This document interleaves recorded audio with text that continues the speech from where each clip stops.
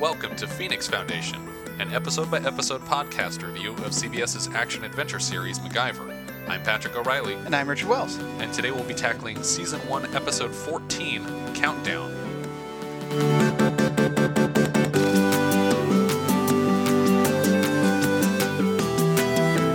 The original air date for this episode was February 5th, 1986. It was directed by Stan Jolly, and it was co-written by David Ketchum and Tony DeMarco. Again, no opening gambit there, sadly retired at this point. But yeah, why don't we get into a brief description of the episode? Well, this episode deals with a bomb threat on a cruise liner, the Victoria, and MacGyver is sent in with a friend, old Vietnam buddy, who they were part of a bomb defusing squad.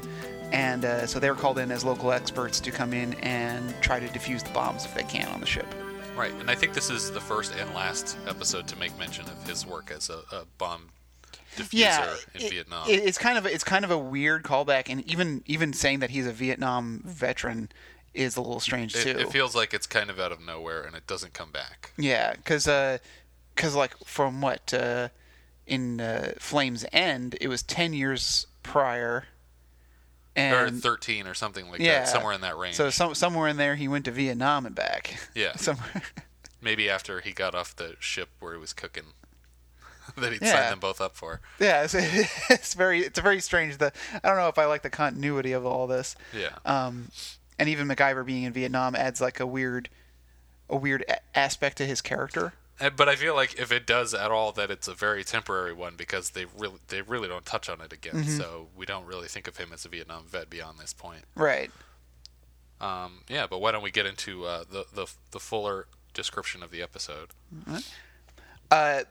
The episode opens up with the cruise ship, the Victoria, out on the Pacific. They even give the exact coordinates of 40 degrees north, 165 degrees east. I'm going to bring this up because of something I'll bring up later. Did you look up where that is? I did look it up. And, it's actually very close to where they had it on the map. Okay. But that's not my problem. Okay.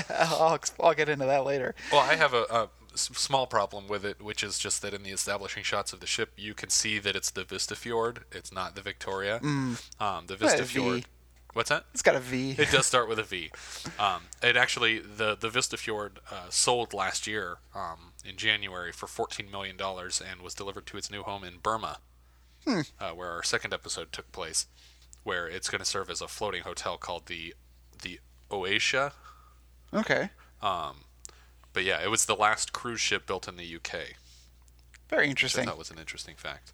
But God, the actual, and it was has it been in operation all this time, or has it just been? It has, yeah. Wow. Up until last year, it was called the Saga Ruby for a while, and now it's being changed to the Oasia, and the passenger capacity of the actual Vista Fjord is only 655 people. So they were over capacity then. Yeah, the Victoria had almost twice as many people on board as it had capacity for. Typical Titanic situation. Yeah, it's just like, are there enough lifeboats? Yeah. Well, for the normal capacity, there are. So we open up. Things seem pretty normal on the boat. We're introduced to Carol Tanner, who I don't know if she's second in command or third. I think she's third. Because it's not clear how many people. Well, we'll get into what happens next where there's an explosion on board, and right. It's not clear how many people are killed in this explosion. Yeah. But they're up on the bridge, and she's actually walking in from the weather fax room, what they call it, with a hurricane warning. And I really like this line where she's coming up to the captain with the warning and says, we got a hurricane, we're being notified. And the captain says, what are they calling her? And then she goes, Henry. Like he's assuming that the hurricane is a woman. Yeah, and she kind of counters with they're calling it Henry. Well, wouldn't he have known that though? Because doesn't it work that they do a year of female names and then a year of male names, and then they do them in alphabetical order? Yeah, I'm not sure because alphabetical order for sure that's always the way. But yeah, they seem to alternate. They definitely alternate between male and female names. It just seems like he should have known in advance what the gender was going to be, but maybe not. Yeah. He's seasoned, but he's not that seasoned, maybe. Yeah. So they get the storm warning, and he just kind of casually tells them to divert course when they get a phone call from the mainland saying that there's been a threat made against the ship. Right. So the captain asks for basically the the head crew to go and meet in the Weatherfax room, where we've had a quick establishing shot of a bomb ticking down. Right.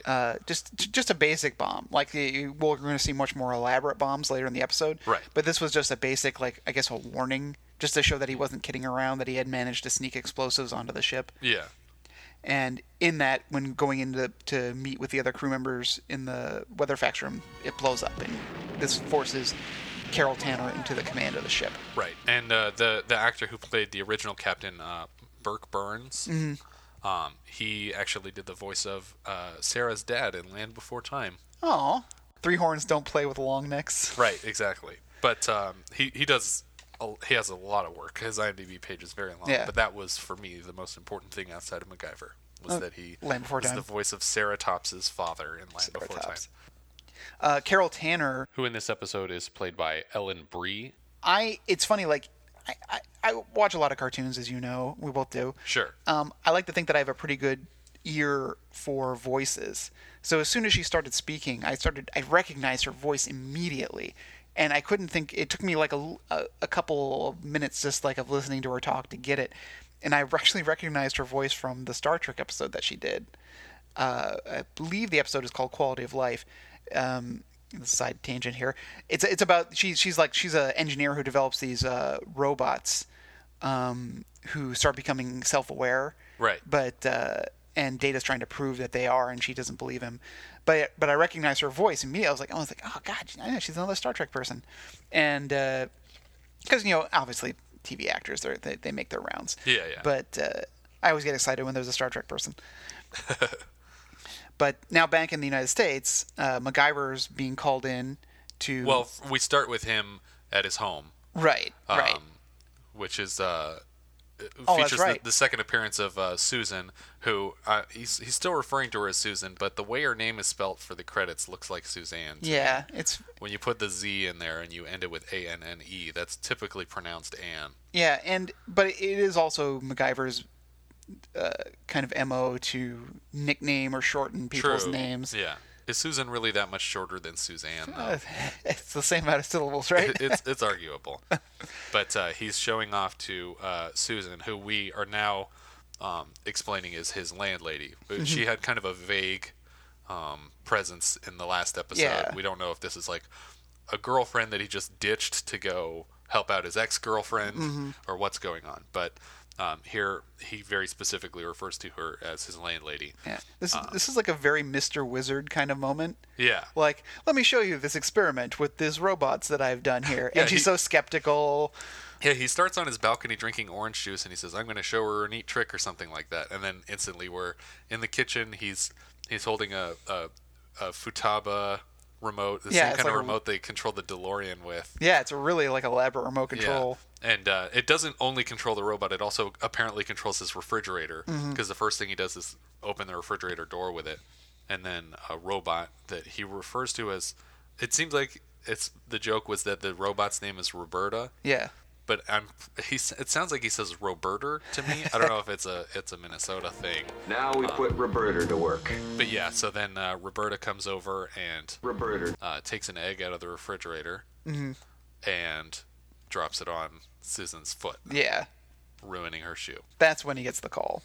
And the phone rings while she's cleaning up her shoe, and it looks pretty messed up actually. Yeah. When she goes to scrub the stuff off, and you just see this really dark mess, soaking into it. Ugh. But I love the way he answers his phone. Whoever this is, like, I owe you a debt of gratitude, or something. And then when he finds out it's Pete, he's like, maybe not, because he's not excited about going back to work. Yeah. So MacGyver arrives at the DXS, and as soon as he gets there, he spots an old friend of his, Charlie Robinson, played by Stephen Williams. And Stephen Williams has been in like a number of other things, but one of the things I'm most notable from is the X-Files. Yeah, his character was one of my favorite characters on that show. I just love. He was Mr. X, right? Yeah, he replaced Deep Throat. Right, and originally this character was supposed to be a woman, I think. Really? And then they actually. Well, then they screwed up. Well, they should Mr. X. How could you play Mr. X? But yeah, no, it was a woman, and they had actually shot some of her scenes. And then the producers had decided that it wasn't really working out the way that they had it in mind, and so they replaced her with Stephen Williams.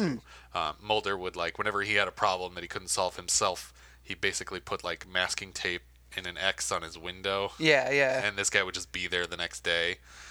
But I just love that as like a call sign. Like, somehow this guy has eyes everywhere. Yeah, like they're constantly watching Mulder enough to know when he makes a signal. Yeah.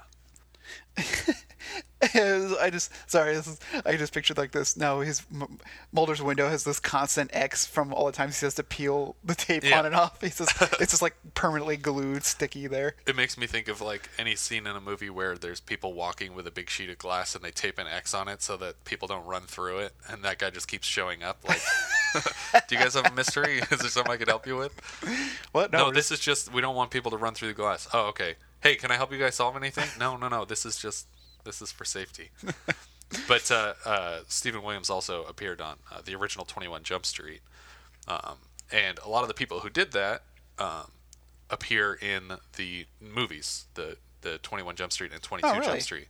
Yeah, the guys that co-directed the movie, Phil Lord and Chris Miller, made a point to hire as many people from the original 21 Jump Street series as they could to bring back. In the first movie, you had, obviously, I mean, I don't want to spoil anything, but there's a lot of people from the original series. Even Holly Robinson Pete's in there for one scene. Yeah. But yeah, so if you look through the credits for 21 Jump Street and see stuff that those people have done recently, you'll see a lot of them in 21 and 22 Jump Street.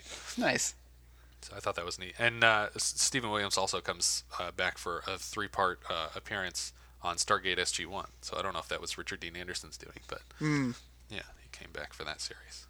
I think it's really unfortunate to have a character who's a former Vietnam vet and have his name be Charlie. Yeah. And I feel like when you're trying to shout to him, everyone starts opening fire. Yeah, it's not the safest name to have in combat in Vietnam. Also not, it turns out, the safest name to have in the first season of MacGyver. Yeah, if you're a my friend gosh. of his, because his Charlie friends don't fare too well. Yeah. Ants and bombs. Ants and bombs. Outside the DXS office, they kind of have like this meeting. Like they very quickly set him up for an unfortunate accident. Yeah. It's like, oh, I need to take this job for the money. I got a kid on the way. Things are going so great, but need a little extra money. I'm willing to take this risky job in order to help pay for it. And it's $25,000, which again, this is the 80s, so a sizable chunk of money. I mean, that's a year's salary for a lot of people. Sure. And but I wonder what they tax it right away. They 1099 him for that. I don't know. Maybe he's above taxing as a part of DXS. Yeah. It's external services because it's just under the table. Yeah. So they go upstairs and they talk to Pete, and they already have like the little makeshift command center going on, communication with the ship. They've hired an expert who's a police consultant now, but a former bomb expert, Michael Donahue, who served before MacGyver and Charlie did in Vietnam. It's hard to say if there was before or overlap, but they certainly. He was already established, at least. Right. Because both Charlie and MacGyver knew him by name. Right. From Vietnam. And he was... Michael Donahue's character was injured from his last bombing experience and lost a leg as a result. Right. And he's played by Michael Cavanaugh, who was in the remake of Dark Shadows, the early 90s remake of Dark Shadows. He played Andre Dupree in that, and he also we spoke a little bit about the feature film The Gauntlet when we were covering the MacGyver episode The Gauntlet. Yeah, and he plays sort of a secondary villain in The Gauntlet. Pete lays out the plan now for them to fly to Midway. I'm assuming Midway Island in the Pacific. Sure. And from there, they're going to take a helicopter out to the ship. Huey is going to pick them up on. This is where I have my problem with that, because Midway Island from that latitude and longitude is thousands of miles away. And they're going to take this helicopter the whole thousands of miles. They're going to take a helicopter away. Well, like through a typhoon to get to the ship. This helicopter has to fly round trip 2,000 miles. That's pretty ridiculous. Yeah. I don't think it's going to make it. And he doesn't have time to land because he has to turn around for his next 26-hour flight. Ugh, what a long flight. Yeah, they only have, he says 10 and a half hours or something? Yeah, exactly. It's like there's almost no way that they would make it. I mean, granted, it does take them a long time to get there. Yeah, but if they're going 100 miles an hour in this helicopter, and they cross that's 10 hours. They cross the date line, so maybe they actually have a day now. That's how that works? No, he gives them the time in California time. Viking is the name of the bomber, and he calls in with this like distorted audio recording, and I could just hear him saying, "So yes, you have 10 hours. Well, that was 10 hours yesterday when I set the bombs. When I recorded this. That's Wednesday for you. So very confusing." And when they fly into Midway, like it's just a quick montage, but it's clearly not Midway Island. I'm sorry, right. Nitpicky. Midway Island is still in use as an emergency runway. Yeah. For because there's not many islands out there. A plane needs to make an emergency land. There's not many options, but it is such a tiny little island. It was not an island. It's what they call an atoll. It's a coral reef that has breached the surface and has been pounded enough to the point where it's kind of a dirty trees and some vegetation. But it's big enough, obviously, for a jet. But when they show this establishing shot, you see like such a long, huge island with tiny little village, like towns and stuff set up. There's all of it's like that is not Midway. Right.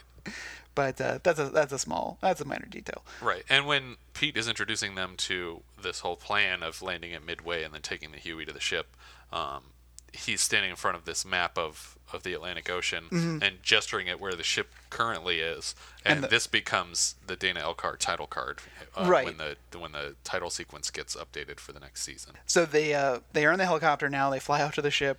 Helicopter is about ready to crash because there's no way it has enough fuel to make it back. I don't know why he doesn't just land it. It's so bizarre, right? I mean, there's definitely enough like surface area on this ship. Like almost any cruise ship that size, especially with an 1,100 passenger capacity, would have a landing space for a helicopter. Or even if not be able to land it, get it close enough that you could just drop things. Yeah, you could just take a leap off. It might be like a 6-foot drop at the most, but you do a tuck and roll, you're fine. And again, worst case scenario, you're not going to pull up alongside the ship and then connect all the important bomb diffusing tools and then start lowering them from above the ocean. You just drop that stuff from on top of the ship. But of course, something goes wrong when they try to lower the bag. Of course. It's unclear whether this is a maneuvering of the Viking character or if this is just coincidentally the winch failed on this helicopter and suddenly throws all of their bomb diffusing tools into the ocean. God, I never thought of that. I never thought that the helicopter may have been sabotaged. That's crazy. Yeah, I mean, I have no idea, obviously, but he's apparently like quick enough that he can be on this ship thousands of miles away setting bombs and then come back and record all this stuff. Well, and that's the thing about the bombs, like that they bring up later. They said that the bombs must have been placed there when the ship was in dry dock a month ago. Yeah. So he had this somehow has been in the planning stages for a while. Yeah, like what if God, any number of things could have happened in that time in a month. Like he waited a month to tell them that there were bombs on this ship that they never got. It just seems really bizarre. Yeah. The time. What if they had been trying to clean it and accidentally like set one off? Yeah, exactly. Suddenly they get a call from Viking. Hey, so that bomb, shoot. I should have called you guys earlier. Yeah. I planted some bombs a couple months ago. I forgot kind of where they are. Where is that ship now? And that's the kind of funny thing, too, because they keep finding more bombs. I can just picture Donahue like, oh, man, yeah, I put 3 bombs. I thought there was only 2. See, I thought, okay, because I said earlier you found the second one and there's a third one. I totally forgot. Yeah. Was there more? Did I have more bombs? God, I really should write things down when I'm gonna commit this major terrorism. Just a quick tally would be helpful. He's got like notches in his wrist. Ugh. Pick up milk, 4 bombs. So now Charlie and Mac are forced to rappel down by using some cargo netting. Right. But Charlie seems overly impressed with MacGyver's like. well, maybe we can use this cargo net. He's like, and Charlie's like, oh, MacGyver, you're brilliant. It's like, it's Isn't it rope. brilliant? It's just rope. We're just going to lower down with a rope. He's using rope as rope. So I don't know how The brilliant. forgotten use of rope as a rope. Yeah. I do like how they set up the rappelling lines with the carabiners. Right. Like they kind of loop it through, so they have like this kind of like rappelling control. I mean, that's a typical like rock climbing maneuver too. Yeah. So it was kind of cool. And they make it onto the ship, the helicopter leaves, and they meet Carol, who's now they call her Inherited acting. the role of captain. Yeah. I mean, it's she's not technically a captain, but they have to refer to her as captain as she is the next in command. Right. She awkwardly asks, "That bag wasn't important?"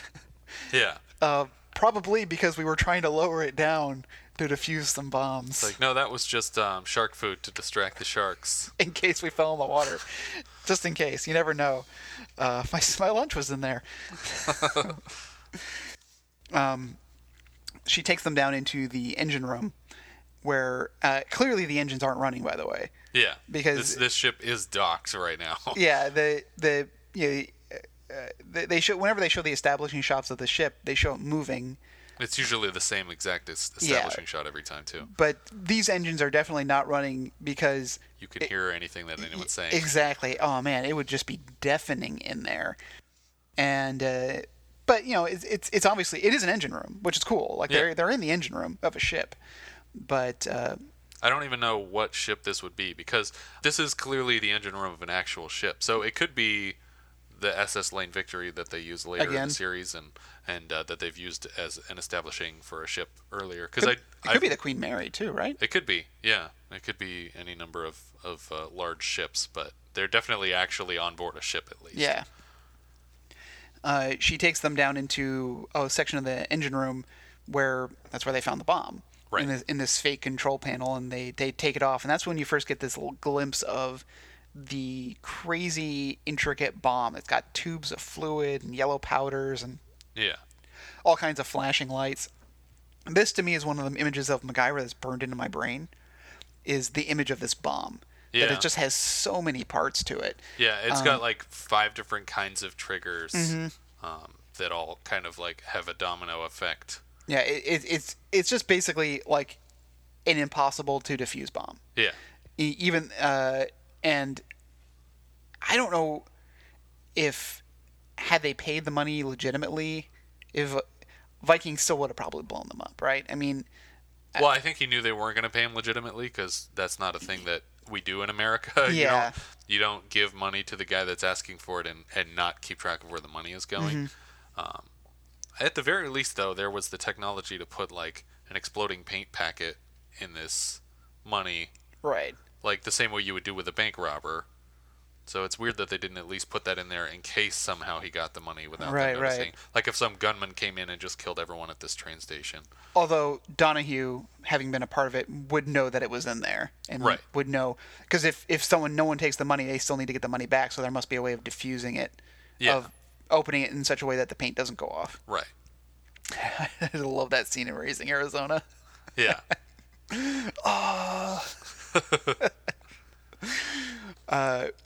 So while they're just kind of examining the bomb, MacGyver and Charlie are debating who's gonna deal with it. But Well, let's see. Who should deal with this? The expecting father, or who's like on the verge of bankruptcy, or the guy that does this as a hobby, who's not connected to anyone. yeah, he's got nothing to lose. But that's when the twist comes in that they find another bomb Right. on D deck, which then when they show it on a map, it's on says- the same deck Yeah. as they are. He's like, "Where's D deck?" And it's like, well, a deck of a ship is a horizontal plane. Yeah, slice. So we're on D deck right now because this is D deck at the end of the ship, and right Yeah. now we're at D deck at the front of the ship. She says where they are now is below the water line, and D deck is over here. Even though, again, like I said, it's the same image on the map. Yeah. So now they're both forced to split up and go at this bomb together, and they throw a makeshift toolkit together from just whatever they can gather. They got some medical instruments from the doctor of the ship, Yeah. who had a dental probe. I always wonder like how kind of stocked these medical things are on a ship. Yeah. Because, I mean, obviously if someone breaks a tooth on a ship and you need to deal with it right now, they must be prepared for something like that. Yeah. Yeah. And he takes the needle and he probes it, like he puts petroleum jelly on it. Yeah. Is that what he's using to seal it? Yeah, like to seal. We're kind behind... of getting ahead of ourselves a little bit. No, not really. I mean, look, this is where it's going. Yeah, but I mean, they open up the bomb casing, and then Charlie gets led to the second bomb, and it's kind of revealed that these are identical bombs. Right. And then Charlie notices that they have like this a seal around the outside of them that he first suspects is like an additional explosive. Yeah. Like a part of the whatever the exploding element is of this bomb. But MacGyver actually it looks like he tastes it. Like he runs his finger along it and then he licks his finger and he says that he thinks it's a silicon base. Yeah.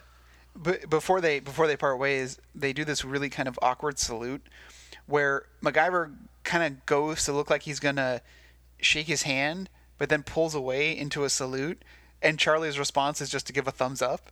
Yeah. Like it's like we should have done a second take of this. Yeah. It's like, what were we doing? I mean, that happens to me all the time when like I go to like fist bump or high five someone and it ends up being like we both had different minds of what we were gonna and then do. You just give him a thumbs up. And you turn around and explode. So Charlie starts poking at the seal. Right. There's like a yellow powder in a basin inside the bomb that you can see through the glass face of it. And they decide they need to get a test to see what this powder is. And so he takes the dental needle and he coats it in petroleum jelly to keep the seal as he's punching it through the silicon whatever. Seal. Whatever they're using around the outside of it. And then he gets it really close to the powder, but then suddenly there's like a burst of air, and he understands that this is a vacuum. The entire inside of this bomb is a vacuum. Yeah, so the burst of air blows the powder all over the place, which... It's a phosphorus powder, so it ignites... Yeah, when the air... Yeah, and then the ignition of the phosphor powder sets off another element of the bomb, and then the whole thing goes off. Yeah. So Charlie is killed in the explosion. He yells to Mac over the radio that it's a vacuum to warn him. Yeah, as soon as he sees the leak, he starts shouting. It's a vacuum, Mac! It's a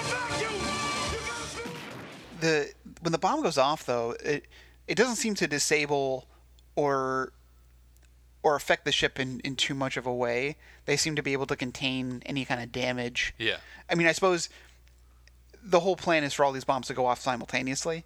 So I guess if they're all on timers. Yeah. So I imagine that the simultaneous triple explosion getting ahead of that they will find another bomb, would be enough to cripple and destroy and sink the ship. Yeah. But just one of them going off seemed to be okay, at least in the meantime. Yeah. So they have this kind of like outside moment where MacGyver is grieving over Charlie, kind of just staring at the water, trying to take in what his next plan of action will be to tackle this vacuum.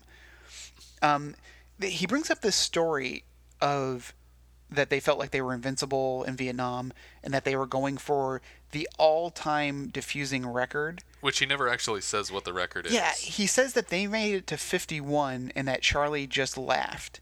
And I assume that means that they beat it. Or that the record is 52 and it's funny that they're leaving now and they were that close. Yeah. I mean, there's no closure to that anecdote. Yeah. So if anybody knows the all-time bomb diffusing record from Vietnam, if you could let us know. Circa 1970s, I guess. I guarantee you that there was not. It would be late 60s, I think. Was there a Hurt Locker situation with MacGyver and Charlie? I don't think any bombs in Vietnam looked like this. Yeah. Just to be clear, I don't think they had the technology to have a phosphorus powder in a basin in a complete vacuum with like acids and test tubes suspended above it and all these other triggers. And to hide it somewhere. Yeah, a bomb in Vietnam was just a bomb, an explosive in a shrapnel casing, and I don't think they had time bombs like this. Yeah. Certainly not this complicated. I don't think these time bomb this complicated exists anywhere. Yeah, it's purely for show. Yeah. Or purely for arrogance. You see it in like Die Hard 3. Yeah. Just like really super elaborate bombs, which I love as a gimmick for a show or a movie. I think it's great. I think it's always better to have this really imposing force that you know is going to be difficult. It's not just cut the red wire. Right. There's like a bunch of green. There's like a bunch of green. There's a green one. Oh, there's like a bunch of green. Mac's plan to defeat the vacuum involves these neon tubes. And I tried to look up what he was doing. Yeah, it's not really clear here. Yeah. He, basically, when he's outside grieving for Charlie's loss, she comes up to him and says, they just found a third bomb, I think, at that point. And at this point, he starts to put a plan together that because he knows now that this is a vacuum inside, that he'll need something that won't displace the air. Yeah, but to me, if you have a gas contained in a tube, the moment you release the gas, it's going to be the same thing. As, like, the gas rushing out is still going to blow the phosphorus. The only way that I could see it working as a vacuum is if you were actually sucking from the other end of the tube. Yeah. When you had it over the bin of the phosphorus. Which you wouldn't be able to do because it's a vacuum. Right. You can't. I was looking up the concept of there's these weird physics like demonstrations of these situations that don't occur really, which is the free expansion of a gas in a vacuum. Yeah. Because that's not something that happens all that often. Yeah. And because a gas will occupy evenly a space. Yeah. And I was just trying to find something like as if there was some kind of exchange, but in all cases it just seemed to be just the gas going from one side to the other and evening out. Yeah. Well, if the only way that it could work as a vacuum is if the vacuum in the actual neon tube is greater than the vacuum in the bomb. Right. Exactly. Which I don't think is possible. Yeah. Especially considering that it took them like a half second to even get their thumbs over the top of it once they got them scored and popped open. Yeah. And they seem to have so much suction because enough to suck up all that powder. Right. I don't know. And then when he throws the powder out of it, which I mean, like aside from displaying for the audience what the point of the phosphorus was, I don't know why you would choose to intentionally ignite this phosphorus trigger right next to the bomb. Yeah. I mean, you have to get it away immediately. Like, yeah. You have to yank it out and just flick it away. So and it's also, it doesn't make a lot of sense that Charlie, using a needle point that was coated in petroleum, was able to break the seal enough that air could get in from the outside, but that when they yank out this half-inch diameter tube from this neon sign, or even when they're that doesn't cause, like, well, I guess at that point they'd already sucked up all the powder. But even when they're putting it in on the way in, yeah, is where it should have leaked. It just doesn't seem to be working. Yeah. So now in Charlie's absence, they need someone to help defuse the bombs, and right away the captain volunteers herself for that duty. I think largely to relieve herself of the duty of manning the ship. Yeah. Because very suddenly she's been put in charge of this, and that's why I feel like she wasn't second in command. I think she was at least third. Yeah. Because she seems completely unprepared to take over this entire ship. She doesn't respond to captain. I mean, you wouldn't right away, but she doesn't really seem. She seems kind of dazed a little bit. Yeah, everyone's been through a lot. Yeah. But yeah, she definitely doesn't feel like she's capable. Not capable. That's the bad choice of words. She just doesn't feel like she's ready. At least. She's not prepared. But she does make this sacrifice in saying that I'll help you defuse the bomb. Right. And another, I think, a subordinate of hers is trying to wrestle bomb duty away from her because he can kind of sense her distress and he also he calls her Carol, like they have a previously existing relationship, or that he's just not ready to call her captain, like just like accidentally calls her Carol, and then he corrects himself pretty quickly. But yeah, he keeps trying to wean her away from the bomb duty, but she eventually wins the argument and just says, like, you're more than capable of handling the ship. I'm going to do this with MacGyver. It's my job to go down with the ship if that's what's going to happen here. Yeah. So then they head inside. At this point, though, the DXS is preparing to make the monetary drop at a bus station. Viking had called in with a locker number and let them know that this is where the money needs to go. No police, just drop the money and go.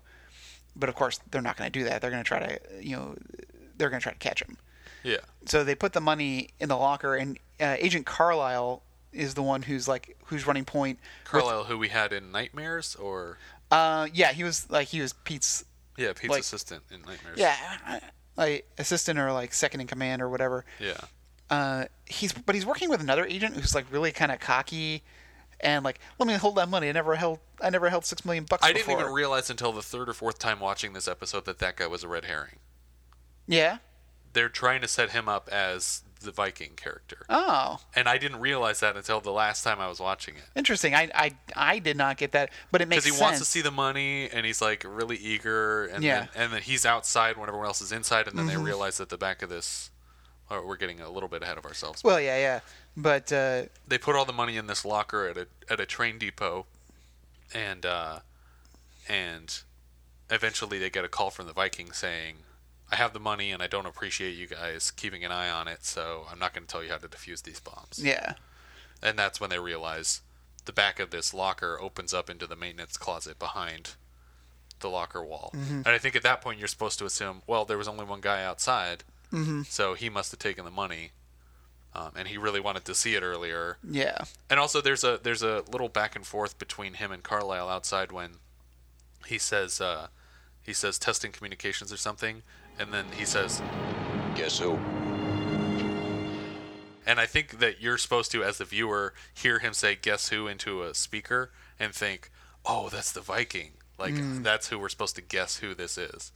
But I never actually thought that because I was suspecting Donahue from second one, from having seen this episode, or from having seen the feature film The Gauntlet before this episode. Even. Yeah. Unfortunately, when you use a bad guy from a bunch of things, then people assume that that's the bad guy. Yeah, it'd be like Dennis Hopper. It's like when you see Dennis Hopper in a movie, or or like, you're watching any given episode of Law and Order and you see a character actor whose name you know. Yeah. You're like, oh, he did it. The end. This guest star who's in this episode. Pete calls it in to Mac and lets him know that the drop failed and that Viking's not going to tell him how to defuse it. So now they have less than an hour, I believe, to figure out how to get the next couple of triggers on this bomb. Which the next one is these 4 tubes of what he assumes is acid right away, and is revealed once he pops the cork off that it is acid. Yeah. Now MacGyver looks at the acid and then comes up with a plan to neutralize it. Right. Because basically how the acid is supposed to work, I guess, is that if you try to drain it, that it goes down these tubes and hits a bunch of electrical wires and melts the wires and causes a short. Yeah. So in order to drain it, they need it to be a neutral solution, so it won't melt the wires. It won't melt the wires. There's a weird when he brings up the point that they need neon tubes, he says kind of offhand, "We're sure there's 2, and there's no reason to believe they're not in sequence." What does he mean when he says that? I guess they're set to go off at the same time. In sequence made it sound like they're set to go off, like if one goes off, then the other one will automatically go off when it does. But 2 of them have already gone off. Yeah. So they don't seem to be going off in sequence thus far. Well, the first one was just like a warning bomb because it was just like a bunch of C4. But the second one was definitely, I mean, it was identical to the one MacGyver's been working on. Right, but that was triggered to go off, not timed to go off. I think the bombs were all set to go off at the same time, right? Unless you tampered with it. Yeah. Well, I thought he was implying that they would set each other off as soon as they went off. Yeah, but maybe that's not what he meant. I don't think that's what he meant. Entirely clear. But that would make more sense if they were designed to all go off if one went off. Yeah. Because they're all triggers for each other. Yeah, that would do the most damage at the same time. Exactly. Yeah. Yeah, Viking really messed that one up. Yeah. Not so smart, is he? Because Donahue has that great line when he's at the locker. He's like, he's smart. He's too damn smart. And when they get the call that Viking has the money, apparently, they immediately freak out and start to swarm the locker where he told them to place it. So we have Carlisle and we have Donahue are in the room, right? Who run to the locker. But there's a third agent there that was posing as a blind guy. Like he has a dog and a cane and he's got glasses. And it's like you don't even realize this guy is a part of their plan until that second when suddenly the 3 of them get up and run to the locker. I just love that. Oh, suddenly there's a secret agent that's this blind guy in the room. Like I wonder if he was just an extra and they were like, you know what, when these 2 run for the thing, can you just get up and run to it too? And then we'll just Heavy be an undercover agent that nobody realized was here. Well, with like, and he's got a German Shepherd. Yeah, which yeah. is, like, so like it would be in line with what they were doing. Right. Yeah. And then he's like, "Sure, which way are they going? 'Cause I can't see anything." I'm an actual blind extra. I'm a blind extra. And when she's sitting in front of this bomb, she does over the intercom say, she asks for the doors to be dog shut, which is like a naval term for, well, I mean, it means bracing the door, but it's used specifically on ships. But the implication is that if these doors are properly braced and shut, that the explosion would be contained right. to the room that the bomb is in. But isn't that then why put a person in that room with the bomb? Let the bombs go off when they were supposed to, Yeah. and then clean it up later. And doesn't containing an explosion make it worse? Yeah, it doesn't. Isn't that how shrapnel is born? Yeah, like that's the whole premise of like Armageddon, is that they can't just launch a nuclear bomb at it. It has to be detonated inside of it. Yeah. I'm starting to question. Yeah, Viking's got some flaws here, and, Yeah. and Carol's not making a lot of sense. So now that they've identified the tubes of liquid as acid, Yeah. they're just going to neutralize the solution. So he gets a lot of bases. He gets an oven cleaner and some milk to mix them together, and hopefully to just, you acid into a base, and then it neutralizes, or Yeah. at least becomes more basic. Which Yeah. you don't want it to be too basic, because that's just as bad Yeah, as yeah. acidic. But hopefully find a good neutral ground. Yeah, you don't want to clean your skeleton.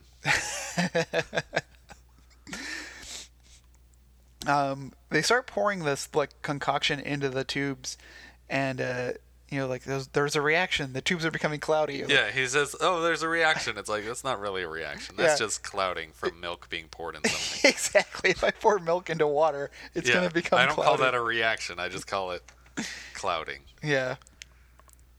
And it's really not clear how long this process is supposed to take, because there's like a constant bubbling, and I don't know what that constant bubbling is supposed to be. In the tubes of acid. Yeah.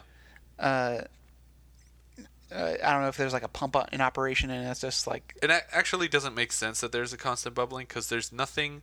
The tubes go up and they end, so it's flat on the top. right. So if there's bubbles going up constantly, then that means that the liquid is slowly being drained out of that tube.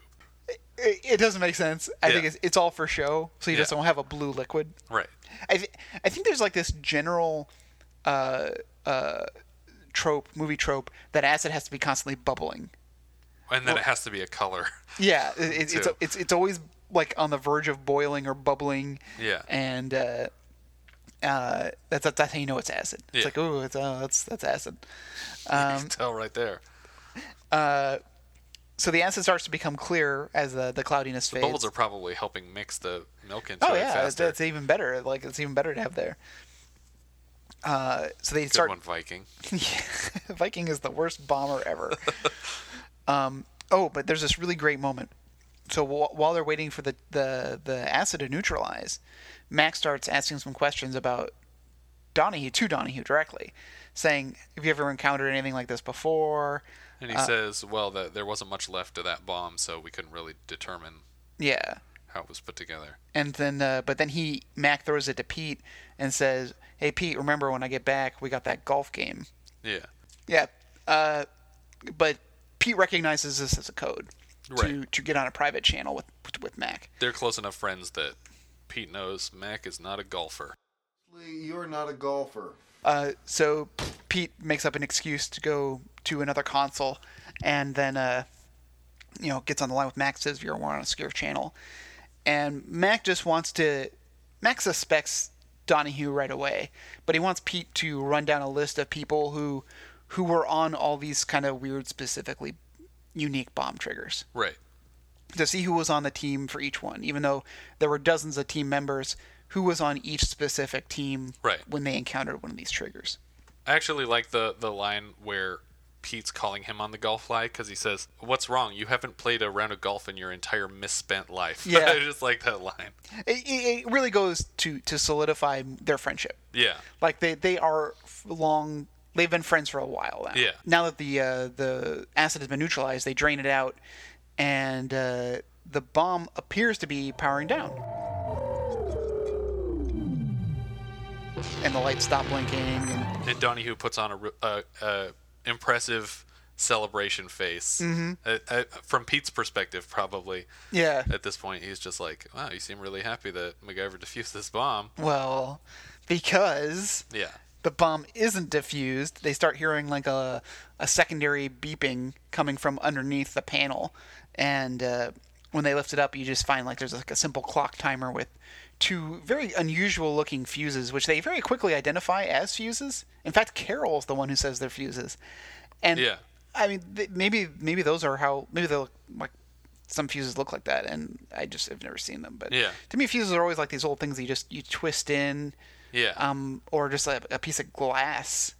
I've never really seen like this really elaborate kind of fuse. I like it though. Yeah, I it's cool. like how cool they look. It kind of looks like something out of the Star Trek engine room. Yeah, exactly. Yeah. It's yellow and blue. Yeah. When the bomb powers down initially and everyone's excited, Pete gets back on the private line with Mac because he's given like a sheet of paper, and that's when we find out that Donahue was the one who was on all those specific teams. Which we and MacGyver suspected the entire time. Yeah, including the bomb in which he lost his leg was the acid trigger bomb. And actually, at this point, I don't understand why Pete didn't get it. Mm-hmm. That was who he suspected. Yeah. Because he just asked you to get off of the line with Viking like 2 or 3 times. Mm-hmm. It's like, why did you think he wanted to have this conversation private if the only other person on the line was Donahue? Yeah. There was no one else listening in. Yeah, it's kind of weird. Like I would be suspicious right away. And then when he realizes it, he's like, "Oh, why didn't you say anything?" And he's like, "Oh, it was just a hunch, but now we have evidence." And it's like, "No, we don't. You We actually still don't have any evidence. Which is important for when the bomb starts coming back to life. Right. Because MacGyver throws it to Donahue, then says, "Donahue, I don't know what to do." Yeah, he gets to a point that there's a blue switch and a yellow switch, and you got to pull one of them.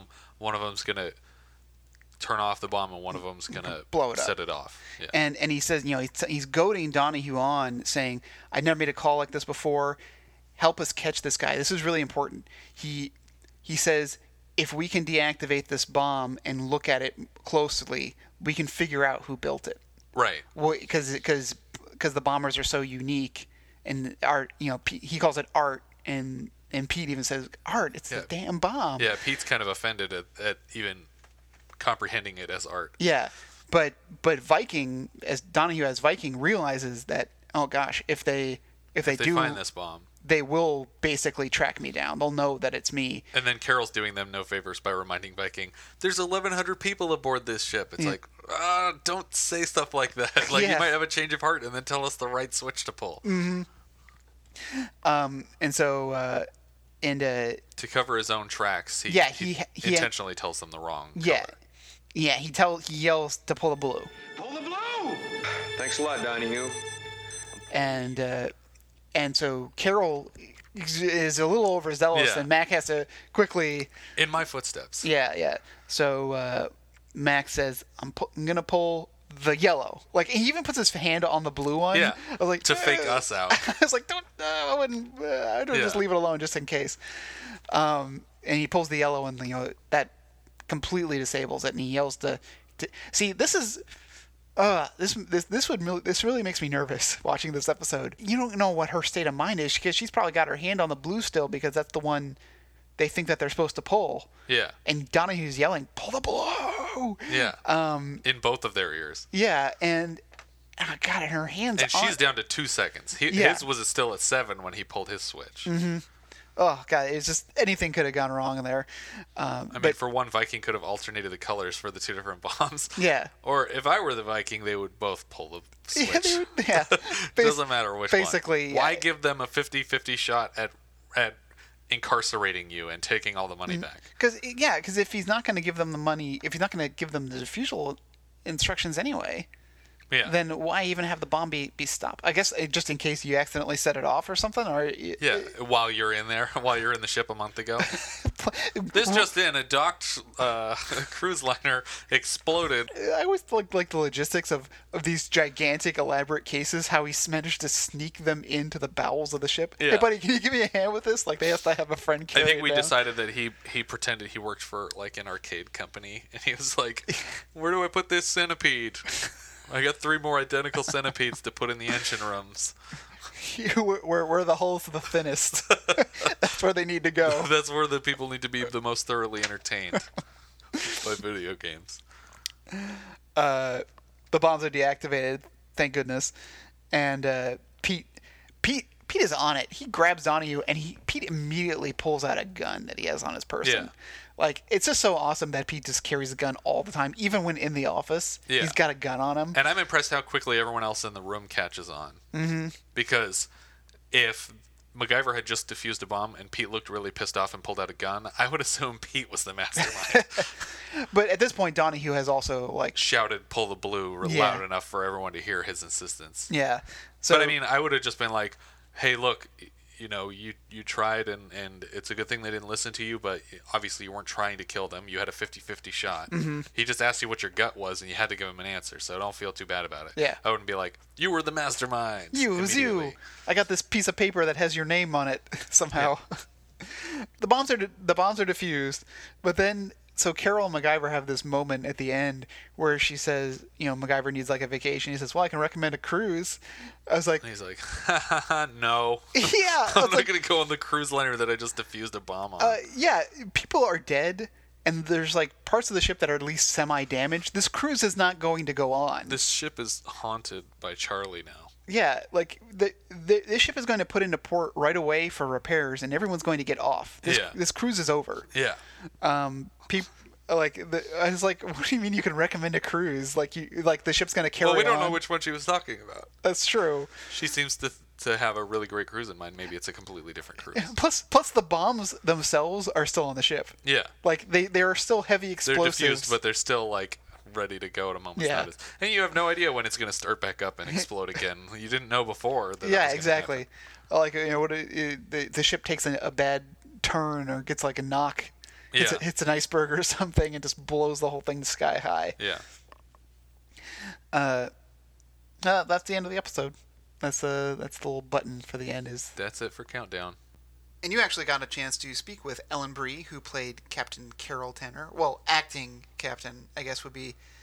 It's a field promotion, so she's captain. I guess I shouldn't say that she's acting captain. Well, is there any difference in a field promotion and like a general promotion? Like, would she have been stripped of that rank? Yes. Afterward? Yes. After they would put in and things have been cleared up, she would no longer be captain. Like, someone would take over, or until someone took over as actual captain, she would revert back to her original because she rank. doesn't have like the technical qualifications. Yeah, she hasn't gone through the proper channels of being promoted. Okay, interesting.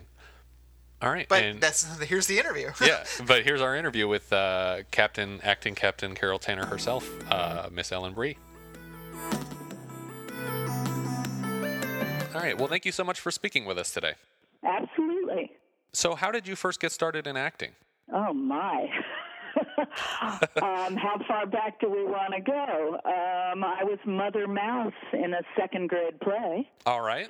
You know, when I was in my 20s and I was in New York studying and working, studying acting, working, and, you know, going to professional classes, I was also in therapy, which a lot of actors find themselves in at one point or another in their lives. Sure.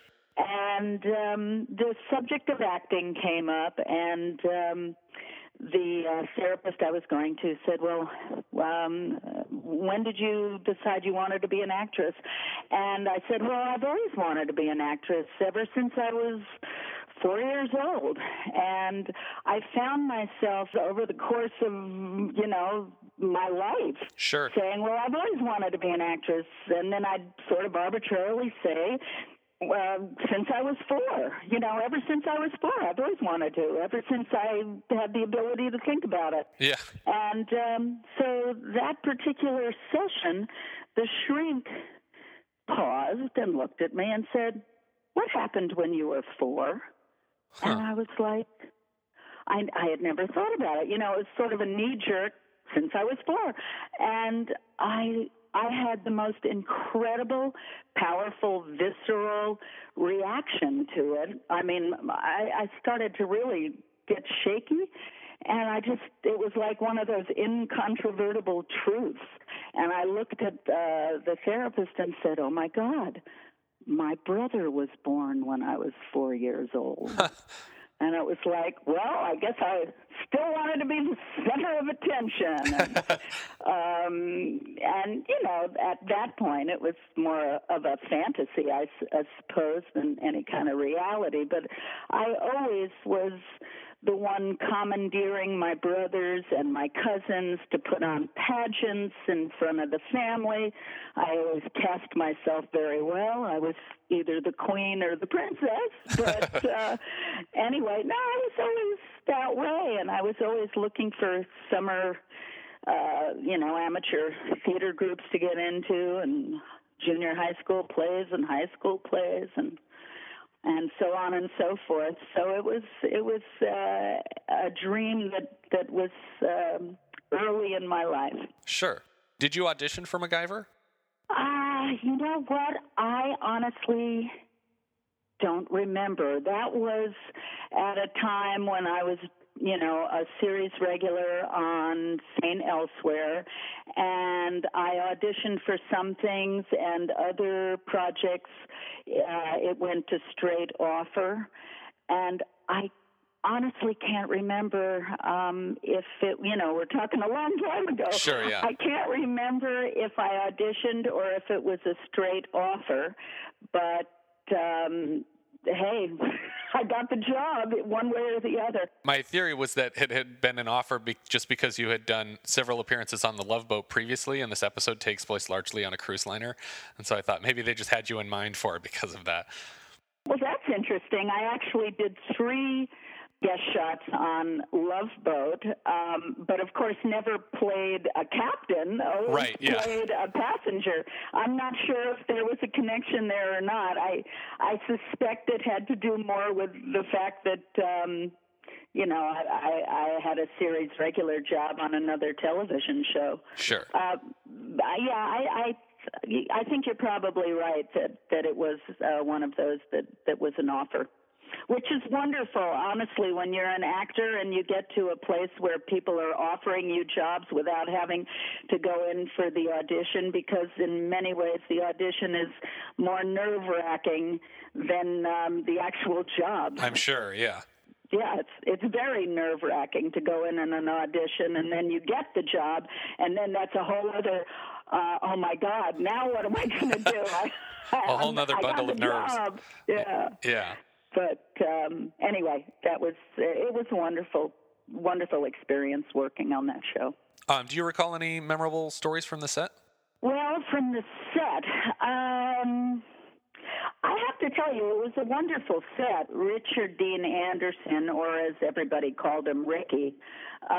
Ricky was great to work with. He was warm and friendly and accessible, and there was really no ego issues on that show. The entire crew, and the show is basically Ricky's show, and so he really set the tone, and he was just very down to earth and low key, and it was a pleasure working there. The only thing that was a little unusual, well, I shouldn't say the only thing, there was a lot of things that were unusual about that experience. One of the unusual things was that for my episode, and I suspect for a lot of the episodes, they did it on locations, and so you weren't going, into a studio onto a soundstage, which is where most television shows, at least the majority of the scenes are shot. This, Sure. on the other hand, was done on a real ship down in I can't remember if it was San Pedro or Long Beach. Terminal Island is what comes to mind. Now, I can't remember if Terminal Island is considered San Pedro or Long Beach. My guess would be that it is, because the previous episode was was shot mostly in San Pedro, and they've done other episodes entirely in San Pedro. Right.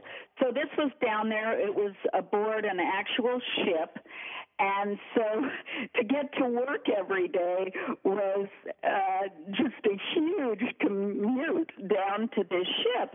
But it also gave it an authenticity that you wouldn't have gotten had it not been done on an actual ship. And Sure. so it was kind of fascinating going down to San Pedro Terminal Island area and working aboard an actual cruise ship. That was kind of cool. It did present a number of challenges, once again, that you don't get on a soundstage, Sure. in that it's very cramped quarters. You know, some of, like, the scene in the engine room, yes, I cheated. I watched the episode again to refresh my memory, but it's a good thing because, a lot of memories came back. Sure. But like the room in the scene in the engine room and the scenes where we're diffusing the two bombs, it was done in very tight, constricted, I would even say claustrophobic Sure. spaces, and that was very challenging. And the other very unique thing about this episode, for me as an actor, was that it was almost all in close-up, the diffusing the bomb, and Sure. it was very technical and very precise. And so, your hand movements, the removing of this or that, the extreme close-up on my face and on Ricky Dean's face as we were going through this, it was very small, focused, precise, quiet kind of work. And it required a precision that you don't normally have to, have when you're shooting a scene. Sure. So it created, it presented some challenges that were, wonderful to do. And, but it was like very tiny work. The majority of the stuff I did was in a very teeny tiny confined space working with that. And of course the camera was on the other side of the bomb I was diffusing. And Right. so everybody was, within spitting distance of each other. Which actually, and then as an actor, you have to pretend no one's there. And they were like, within, a foot of my face. Yeah. So it presented some challenges, but that's exciting. Yeah, to definitely. have something different to do like that. The one thing that Ricky, I don't know if that's jarring for people to hear me call him that, but that's how I knew him. That's how he's been referred to in other interviews, too. So. Okay, well, he was either called Rick or Ricky or Ricky Dean. And in any case, the only thing that we were lamenting pretty much the whole time was how damn gorgeous the weather was. Because we're supposed to be heading into a typhoon, right. And the whole premise is nobody can be rescued because there's a typhoon. And the weather was magnificent, even as they tried to make it cloudy. I mean, you should have seen the kind of lighting and shading they were trying to do. They were trying to make it cloudy and storm-like, but I don't know that it worked because the weather, even, in the final product, it looked like a perfectly nice day, which is what it was. Well, that's the problem with California. It never gives you typhoon weather when you need it. Yeah, but it was, I had a wonderful experience on that show. You were telling me something about when you went in for your looping session. Yeah, I had a wonderful experience shooting the show, followed by a very unsettling, surreal experience doing the looping. And the looping, do your listeners know what the looping session? Sure. I mean, in case they don't, yeah, you can explain. Okay. When you shoot a television show or a film, Sometimes the sound quality is not exactly what the producers want, and sometimes though, because you're in a noisy environment. I mean, we were shooting on a ship. Yeah, in a harbor in San Pedro. San Pedro. Noises and buzzers are going off. Helicopters are overhead. So sometimes the sound quality is not exactly as good as they want it, and so in post-production, after they've already shot it, sometimes they will bring the actors in to do what they call looping. And looping is where you go into a very quiet sound stage. They'll give you a beep, beep, beep, and then the fourth unheard beep is when you start talking, and you basically are lip syncing to yourself. Yeah. And then they lay that in over the production sound. The looping gets laid in over it to improve the quality. But it also sometimes is used to correct a performance, in that if they didn't like the way you said a line, or they wanted more emotion, or they wanted a different line than the one that was in the production. It's a way to improve things after the fact. Yeah, we've also seen it used on this particular show to completely replace voices of children where they weren't comfortable bringing in children for long recording sessions for looping and stuff like that. Yeah, exactly. Hey, listen, there was a well-known feature film years ago that'll remain unnamed where they didn't like the actress's performance, and they brought in another actress who completely looped this person's entire performance. Yeah. So it was one person on the screen and another person's voice for the whole performance. I don't know if you recall that, but I do. And I'm sure it's happened more than once. This was a rather famous one back in the day there. But anyway, so the looping session typically is several months, sometimes more, sometimes less, after the actual production, because it takes that long to edit the film together and to get a rough cut of what they're going to, eventually put on the air. So cut to about a week before this show was to air, I had my looping session. They only needed to loop a few lines of mine, and I was driving on the freeway to the sound stage where we were going to do, it's called an ADR stage, where they do the looping, and I had the radio on driving to work, and the Challenger had just exploded, the Space Shuttle Challenger. And honestly, I was driving to work and I'm listening as seconds before the Challenger had exploded, and I'm going to go loop a show about a bomb exploding. Yeah. And people dying, and it was just, everybody had a horrendous, visceral reaction to it, and the idea that now I was going to go loop a TV show, I mean, it's just, I hate to say this, but the triviality of what I was doing, juxtaposed with the horrendous tragedy that had just happened, it kind of put me in a very surreal, out-of-body space. But then also, obviously, still having to show up for work and having to go in there and do something with a bomb. Of course, for my looping session, it brought home the immediacy and the emotion of it, because everybody was reeling from what had just happened to the Challenger. Yeah, it might even have shuttle. affected your performance. Well, I'm saying it did. I mean, everybody's emotions were very edgy and raw, and everyone was pretty dazed. And I went on to the looping stage, and none other than Mr. Henry Winkler was there. He was a very wonderful, involved, hands-on producer.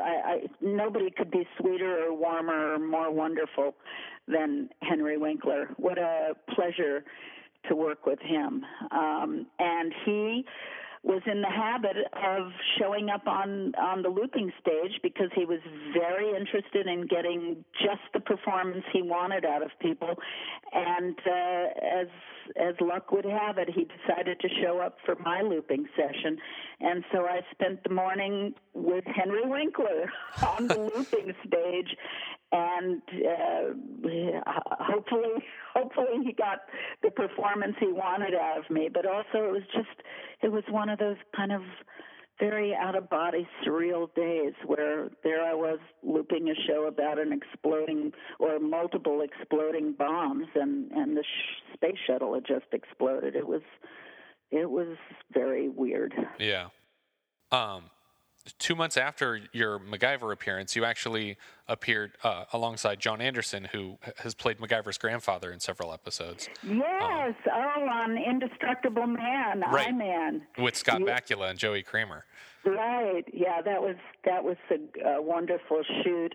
And we did that up in Canada. We shot that film up in Vancouver.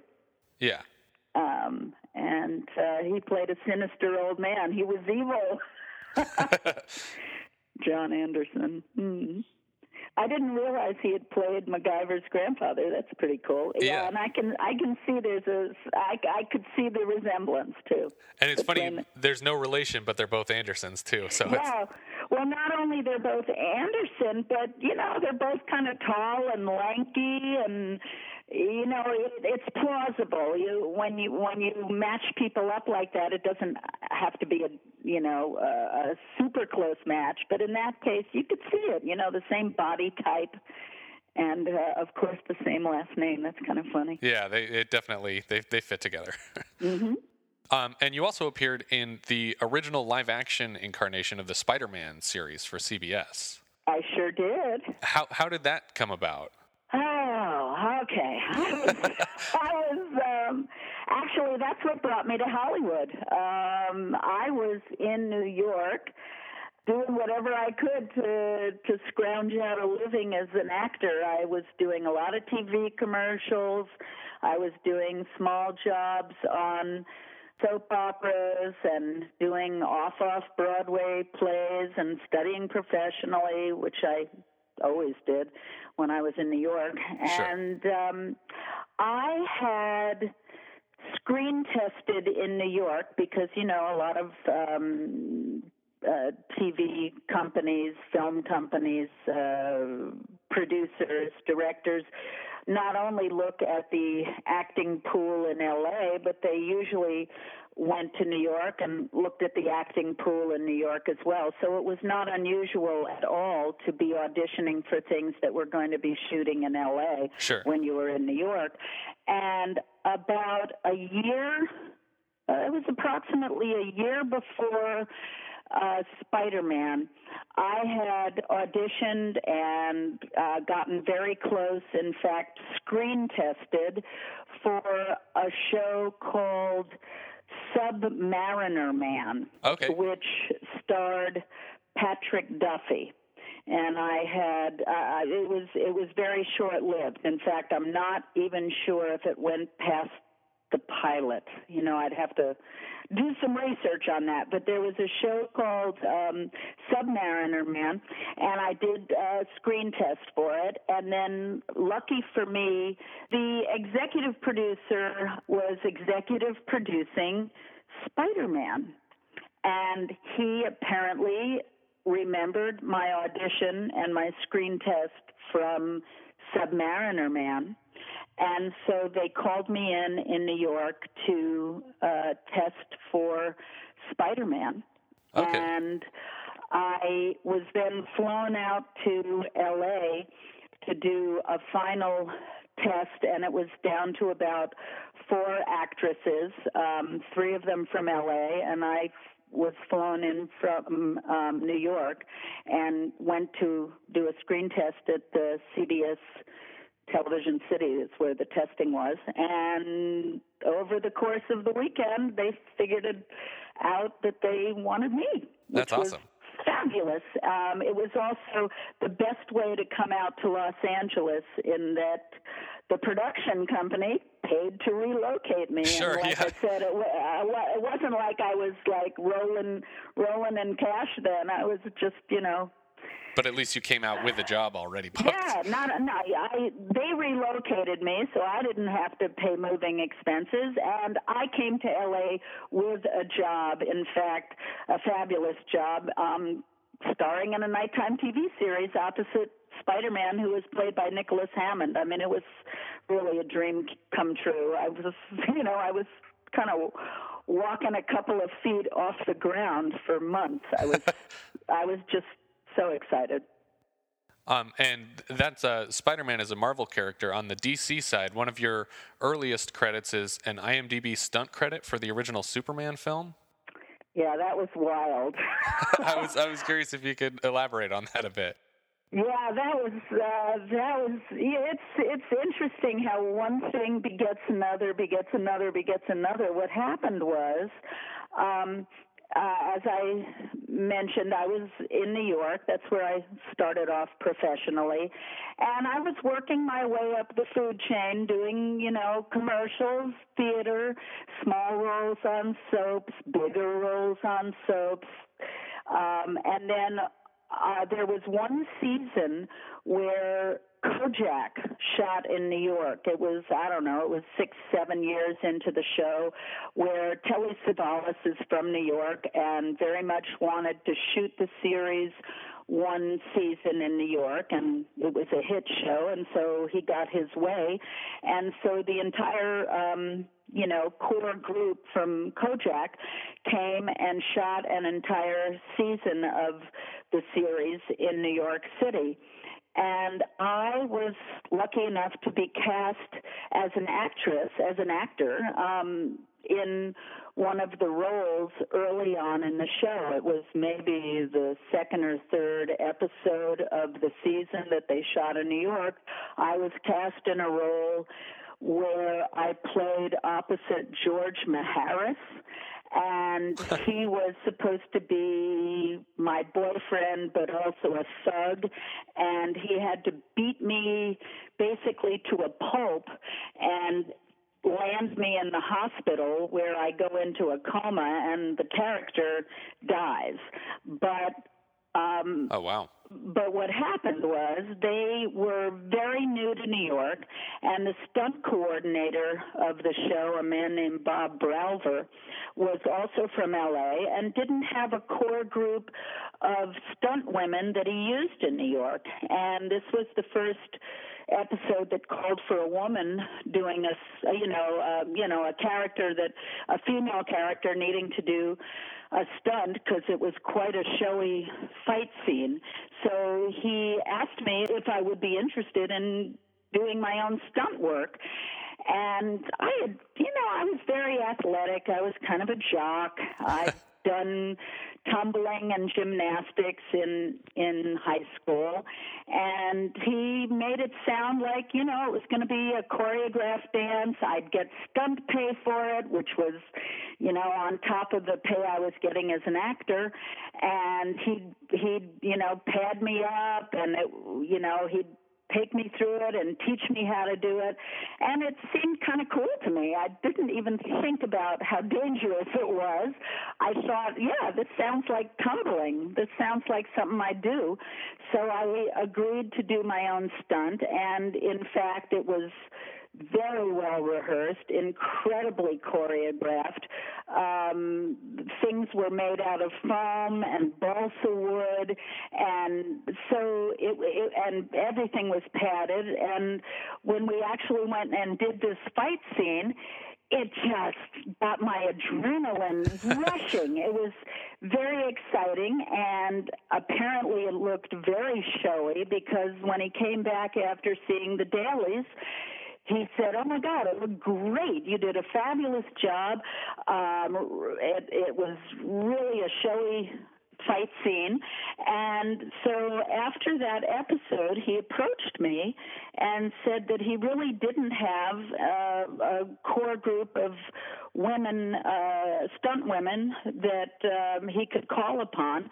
and he said that he would be more than happy to train me and teach me on-the-job training, that he'd like to be able to call me in to double other actresses for the rest of the season if I had any interest, especially since I'd already played an on-camera character that Sure. died. It's not like they could have cast me again as an actor.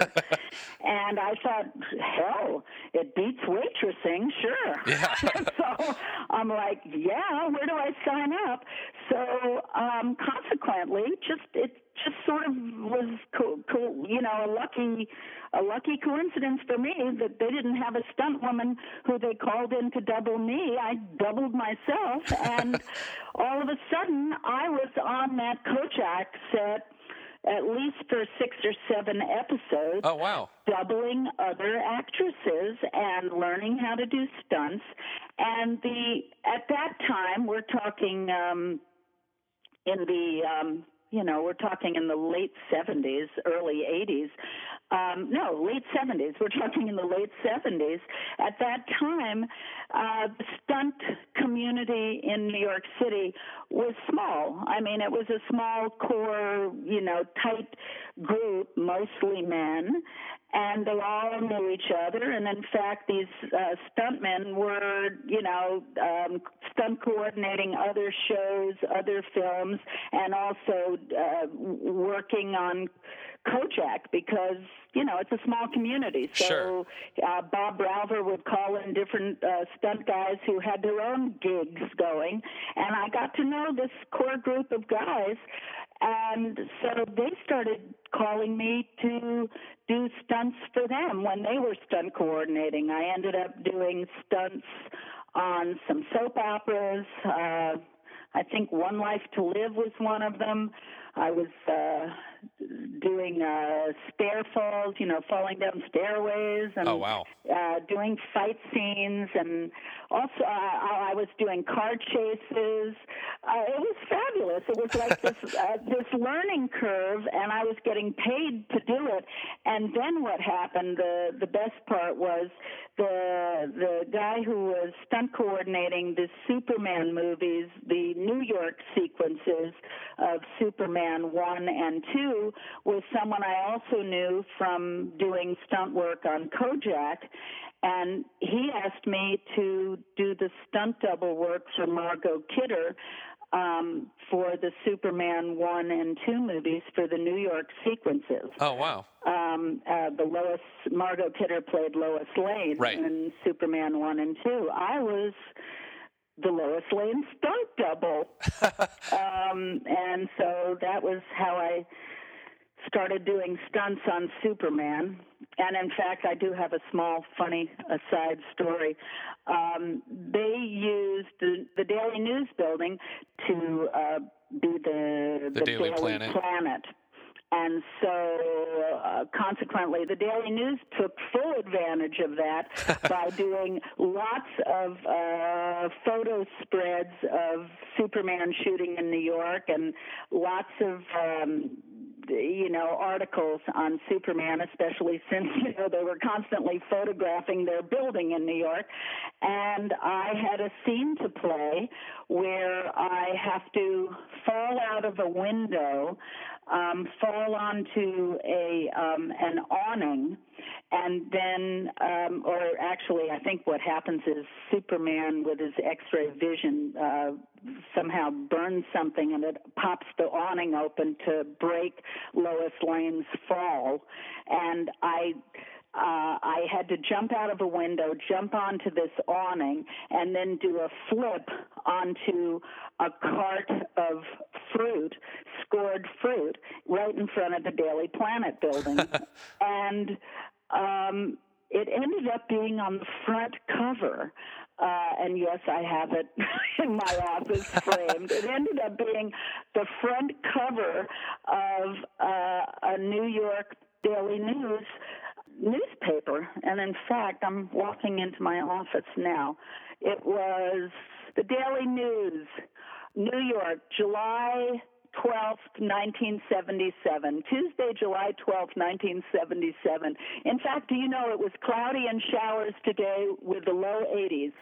Sunny tomorrow. Anyway, it was the Daily News, New York City, and there are two things on the front page, and one of them is about Mayor Abe Beame, but the second half is photographs of me in front of the Daily News building doing this stunt, falling into fruit, and it looks like I'm trying to kill myself. And the title is Lois Leaps. It's a bird, it's a plane. No, it's super stunt woman Ellen Bree, who leaped, if not to stardom, at least into a fruit vendor's cart cushioned with foam rubber during the filming of Superman in front of the news today. Blah, blah, blah, on and on and on. The funny story is my uncle was at a lunch counter having a cup of coffee and kind of, looking over someone's shoulder at the front page of the Daily News, and he sees a couple of photographs of me. He sees me falling through the air. He sees the name Ellen Bree. He freaks out, calls it was my great uncle, calls my grandmother screaming, thinking that I committed suicide. Oh, no. So anyway, he was like, oh, my God, what am I doing? Because you don't get on the front page unless, you kill someone or you kill yourself. Or you're in a movie, apparently. or you're in a movie. So that was my funny story. Well, if we can find that cover, we'll definitely try and put it up on the website when the episode comes out. Well, I happen to have it. I can take a photo of it. Okay, sure. I don't know if that's going to work for you or not. Otherwise, I guess you can find it archived. Daily News, New York, Tuesday, July 12th, 1977. Yeah, we'll see if we can find that somewhere online. But that was fun. So the stunt stuff actually was in the middle, not in the middle. The stunt stuff was within my career as an actor. A lot of times people who are aware of the stunt things think that I started as a stunt person and, worked my way into being an actor, but it really wasn't that. I was an actor, and then this opportunity came along, and so it was like, sure. And so I did that. But then when I came out here and I was shooting the Spider-Man series, I did some of my own stunts, but at a certain point you reach a point in your career where you're going to focus on one thing. Sure, that makes sense. And I didn't want to put myself out there as a stunt person. I wanted to be an actor. And also, like you said, in New York, the pool of female stunt people was probably thinner than in Los Angeles, I feel like. Oh, much thinner, very few women. And, it's kind of a closed club. Yeah. The people get very tight. They got each other's backs. And my first love was acting. So yeah. I gave it up, and I'm still here to talk about it. Yeah. Well, thank you again so much for speaking with us today. It's really been great. I'm sorry we went a little bit longer than I expected. Well, this is great. I wish you a lot of luck, and I will get that photograph to you later today. Awesome. Thank you so much. I really appreciate it. Okay. Bye-bye. Bye-bye. Yeah, that was really great. Yeah. God, so much to say. I mean, obviously, the big things for me are the Superman stuff. Yeah, because definitely. I am still such a huge fan. That was kind of a gold mine question, too, because I had no idea that... I mean, I just knew she had done stunts on the movie. I had no idea she was actually Margot Kidder's stunt woman for that. That's so great. So, because there's a lot of stunts, and there's the big famous stunt with Margot Kidder falling off the Daily Planet. Yeah. I mean, that's big. That's big news. And she made the news. Yeah. The New York Daily News. She made the New York Daily News, which is the Daily Planet. So in a sense, she made the news of the Daily Planet. And you can find a picture.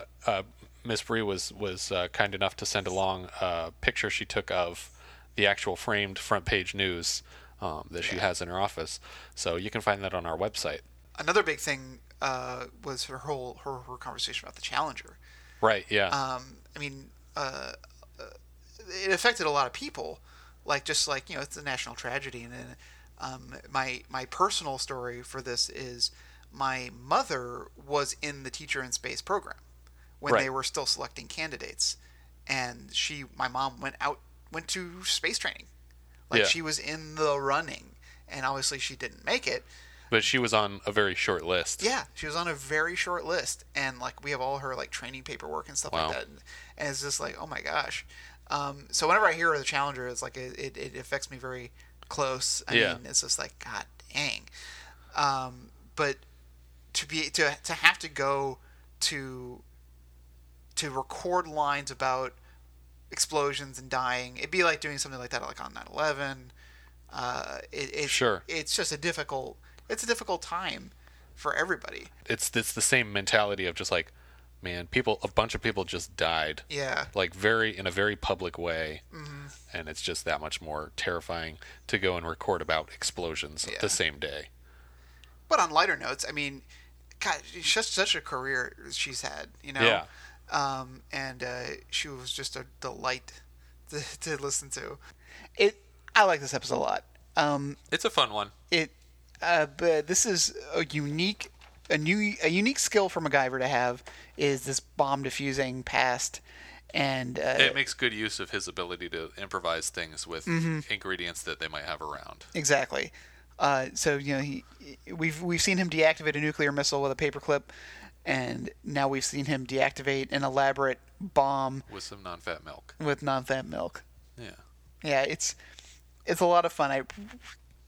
Every time I think about that bomb, the way it looks and everything like that, it's so cool. It is a cool looking bomb. All right, well, I think that about wraps up the countdown. If you want to share any of your thoughts on this episode or future episodes, you can hit us up on Twitter at Opening Gambit, all one word. You can find us on Facebook at facebook.com/Phoenix Foundation Podcast. And, of course, you can always find us at phoenixfoundationpodcast.com. Also, if you're enjoying the show, feel free to review us on iTunes. And stay tuned for next week's show. We're going to be covering Season 1, Episode 15, The Enemy Within. All right, thank you for listening. Thank you.